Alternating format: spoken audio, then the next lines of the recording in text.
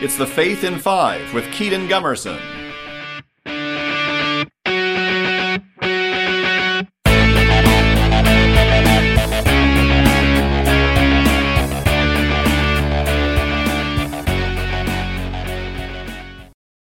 Hello everybody, I am Kedon of Kinetic Catholic Ministries, back with another episode of The Faith in Five. I hope that you all are having an absolutely wonderful day so far. I know that I am. In part one, we talked about kind of what the issue is here, what the controversy is, how males are only in the priesthood, and how there are people out there who believe that women should be ordained priests. In part two, we talked about the history, right? How it's rooted in history, Jesus choosing the 12 apostles, all as males, and how the argument that Jesus never explicitly stated it in Scripture doesn't really hold up when you look at the practices of the early church, who knew what Jesus wanted, right? And then in part three, we talked about the counterargument for, well, if Jesus were alive today, things would have happened differently.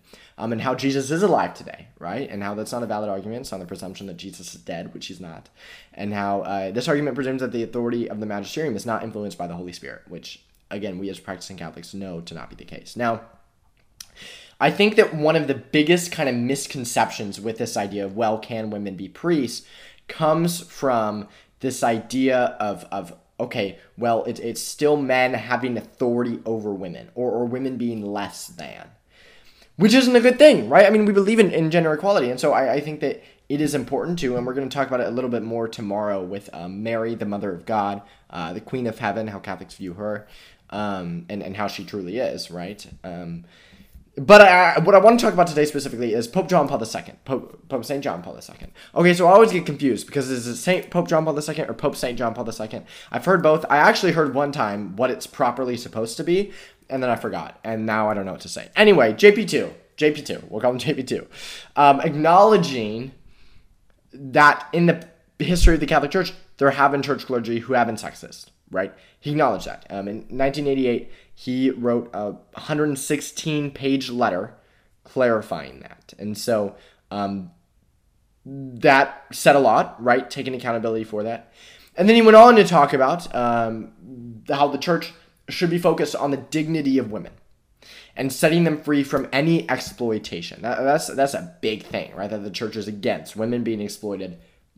Not a fan at all. And so Vatican II happened, and Vatican II had a lot more clarifications on the dignity of women and women being equal to men, and how that's always been the case. That's how God created us. That's how God has always viewed it. Some people took that to mean, okay, that means women are going to be ordained soon, which is not the case.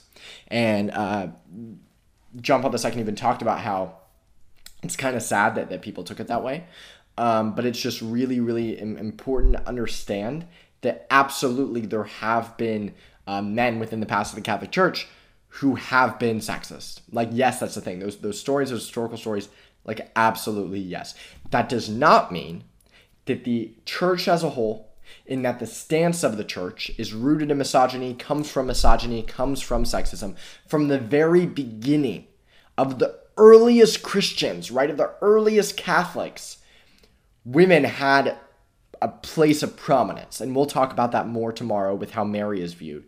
But women had a place of prominence from the very beginning, and this kind of idea that it's rooted in misogyny, that because the church came out and John Paul II rather came out and acknowledged that means that the church has always been misogynist. It's just kind of crazy. You know what I mean? Like, there's not a lot of historical backing or evidence behind that at all.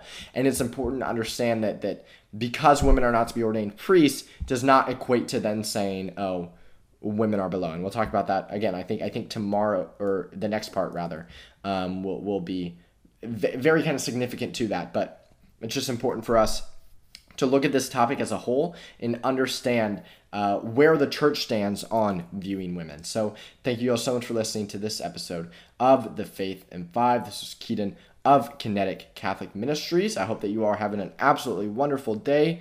I know that I am, and I will see you all next time. For more Kedon Gumerson, find him on YouTube or visit the Kinetic Catholic website at kineticministries.com.